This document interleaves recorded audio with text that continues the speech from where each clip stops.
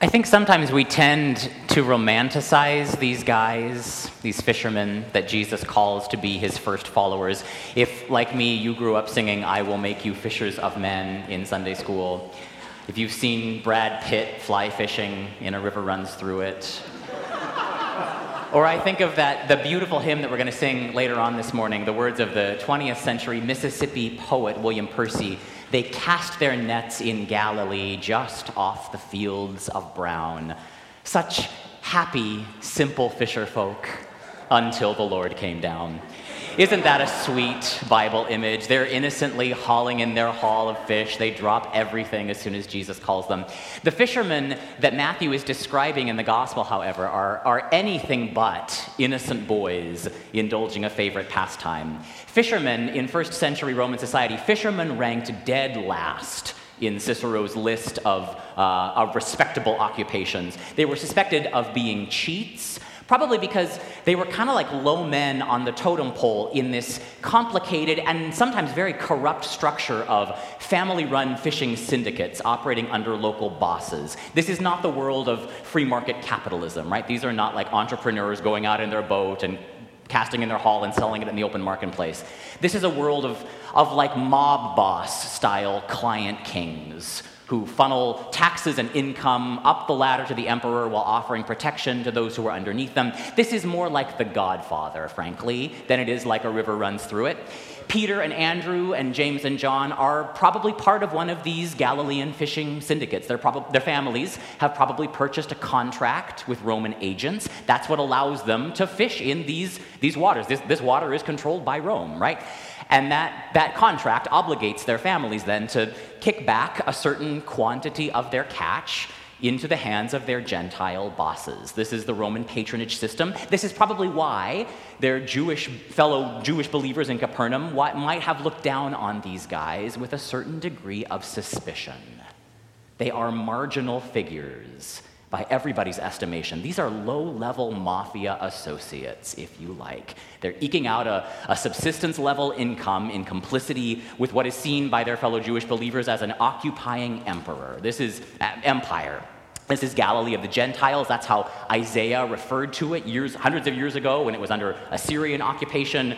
Now the occupying army is Rome, but this is still remembered by the people, right? This is the land of Zebulun. This is the land of Naphtali. This is the long-promised territory, according to Hebrew scripture, promised to the children of Israel. And it's a land that has almost always been under some form of occupation, under somebody's oppressive thumb. That's what Galilee of the Gentiles, that's what that means. Galilee of the Romans. We might say Galilee of the Mafia Dons. This is Herod's territory. Herod has just had John the Baptist killed. That's how this story starts, right? It starts with a murder. Jesus' cousin is murdered. So then Jesus moves into the neighborhood to continue his cousin John's movement. He situates himself right in the middle of hostile territory, and then he starts recruiting followers from among the enemy's ranks. That's one way of understanding what Jesus means when he calls out, "Repent, for the kingdom of heaven has come near." The kingdom of heaven, the kingdom of God, the empire of God, we might say, the family of God.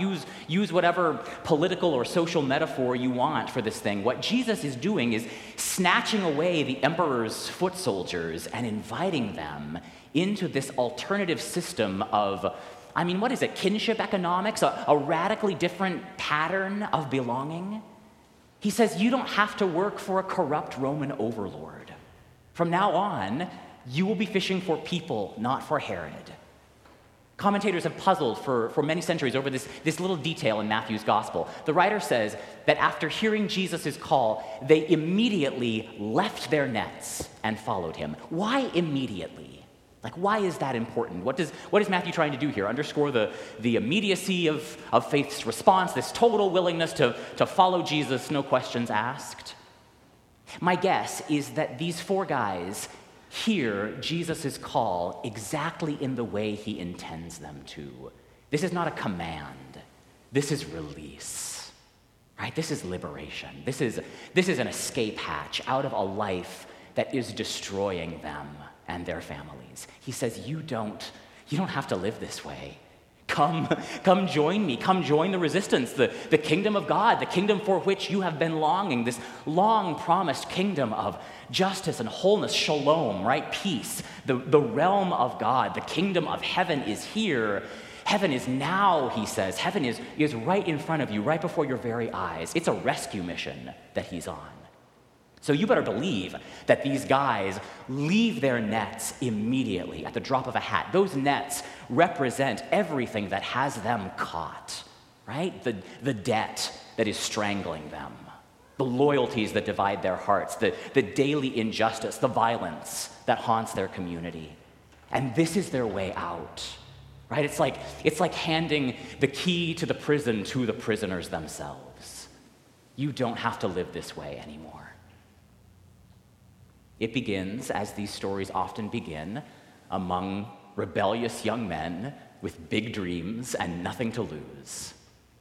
And the movement that begins its life as a kind of political revolution starts to become something a little bit different as it evolves, something that strikes at the very heart of what it means to belong to a world of politics and economics and power. In Matthew, Jesus calls it the kingdom of heaven, the empire of heaven, we might say, the republic of heaven. And I think Jesus means us to hear that word with all of its political overtones. This is not pie in the sky when you die. It's a way of reorganizing human society so that the peace of God can flourish. It's a story about calling people away from their nets, which is to say all of the way in which the world that we live in, what my friend Elaine calls the dominant culture, all the ways in which that culture has seduced us, trapped us with this myth about what it means to belong, what it means to make it. It's like, your father was a fisherman, Peter, that's all you will ever be. They learned to believe that story about themselves. Don't talk back to Rome, Rome will crucify you. I mean, we do this today, right? Who taught you how to fake it? Who taught you to pretend? Who taught you how to lie about who you really are, how to manufacture a smile and put it on and pretend that everything's okay? Who taught you to avert your eyes so that you wouldn't get beat up? Who taught you to dress so that you wouldn't attract the wrong kind of attention? Who taught you to hide yourself, diminish yourself, take up less space? Who taught you how to fish? What did they tell you you were fishing for? And on whose behalf? So Jesus comes along, walking along the shores of these waters, this beautiful Sea of Galilee. I mean, some of you have seen this place, right? The Sea of Galilee is beautiful. It was beautiful then, it's beautiful now. And Jesus says these waters and every creature they contain were created by God. The water does not belong to Rome. The water belongs to God. The fish belong to God. And more to the point, you belong to God. You don't belong to Herod or to Caesar or to your father Zebedee's fishing syndicate. You don't have to be caught in these nets that you were taught to cast. You can choose to walk away. Those nets have no power over you anymore. They cast their nets in Galilee just off the fields of brown, such happy, simple fisher folk before the Lord came down. Contented, peaceful fishermen, Percy writes, before they ever knew the peace of God which filled their hearts brimful and broke them too. This vision catches them, this incredible vision of what the peace of God looks like, feels like, when it's lived out by ordinary men and women who are committed to building the kind of world they long for their kids to inherit. The peace of God, the shalom of God, the well-being, the wholeness, the justice of God. I mean, we bless you in the name of that peace every single week. The peace of God, which passes all understanding, guide your hearts and minds in the knowledge and love of God. It's another way of saying we bless you with the vision of something amazing, something that is marvelous. And being blessed with that vision will come with a cost attached. The peace of God, which fills their hearts brimful, it broke them too. William Percy, the guy who wrote those words, was raised As a white boy on a southern plantation, he spent his youth fishing innocently off the levee. He went off to University of the South at Sewanee, then to Harvard Law. His stellar education funded, he knew it, on the back of enslavement and sharecropping. He was a queer man, a poet, as well as a lawyer. He hobnobbed with Langston Hughes in the 20s and the Harlem Renaissance set. He edited the Yale Younger Poets series. He was a successful writer. And what I hear in this poem, this hymn he wrote, is this peace of God, the shalom of God, the well-being, the justice of God. That vision haunted him, I think, throughout his life. He knew somehow the cost that he would bear if he truly embraced what that vision, that dream would mean. I mean, he spells it out in the hymn, right? Young John, who trimmed the flapping sail, homeless on Patmos died. Peter, who hauled the teeming net, head down, was crucified. So Percy writes, the peace of God, it is no peace, but strife, closed in the sod. Yet let us pray for just one thing, the marvelous peace of God. I think some of us spend our whole lives mending somebody else's nets, right? We're like Peter and Andrew, James and John, plying our trade with expert hands day in and day out. Not innocent fisher folk, but complicit. And we know ourselves to be complicit in our own entrapment. Will Percy knew himself to be complicit. The nets of injustice, the nets of white supremacy, the nets of passing as a bachelor lawyer among polite Southern society, right? Those nets caught him before he ever had a chance to figure out who he really was. And he lived the rest of his life reckoning with those nets. His travel gave him a sense of what might be possible. New York, Paris, even in Sewanee, Tennessee, where he participated in these incredible queer salons that were happening in Sewanee in the 30s and 40s. That's a footnote in history, but it's amazing. The most daring poetry he wrote, he published it under a pseudonym. He wouldn't put his name to it. Some of us know that life. Some of us have walked away from the nets. Some of you sitting in this room, people who know what it feels like, as Matthew writes, to leave your nets and follow a different voice. That comes at a cost, right? You know this. I mean, I think about Zebedee, the father left standing in the boat holding the nets. I wonder what story he told his wife later that night. What happened on the sea today? Where are the boys? They're gone.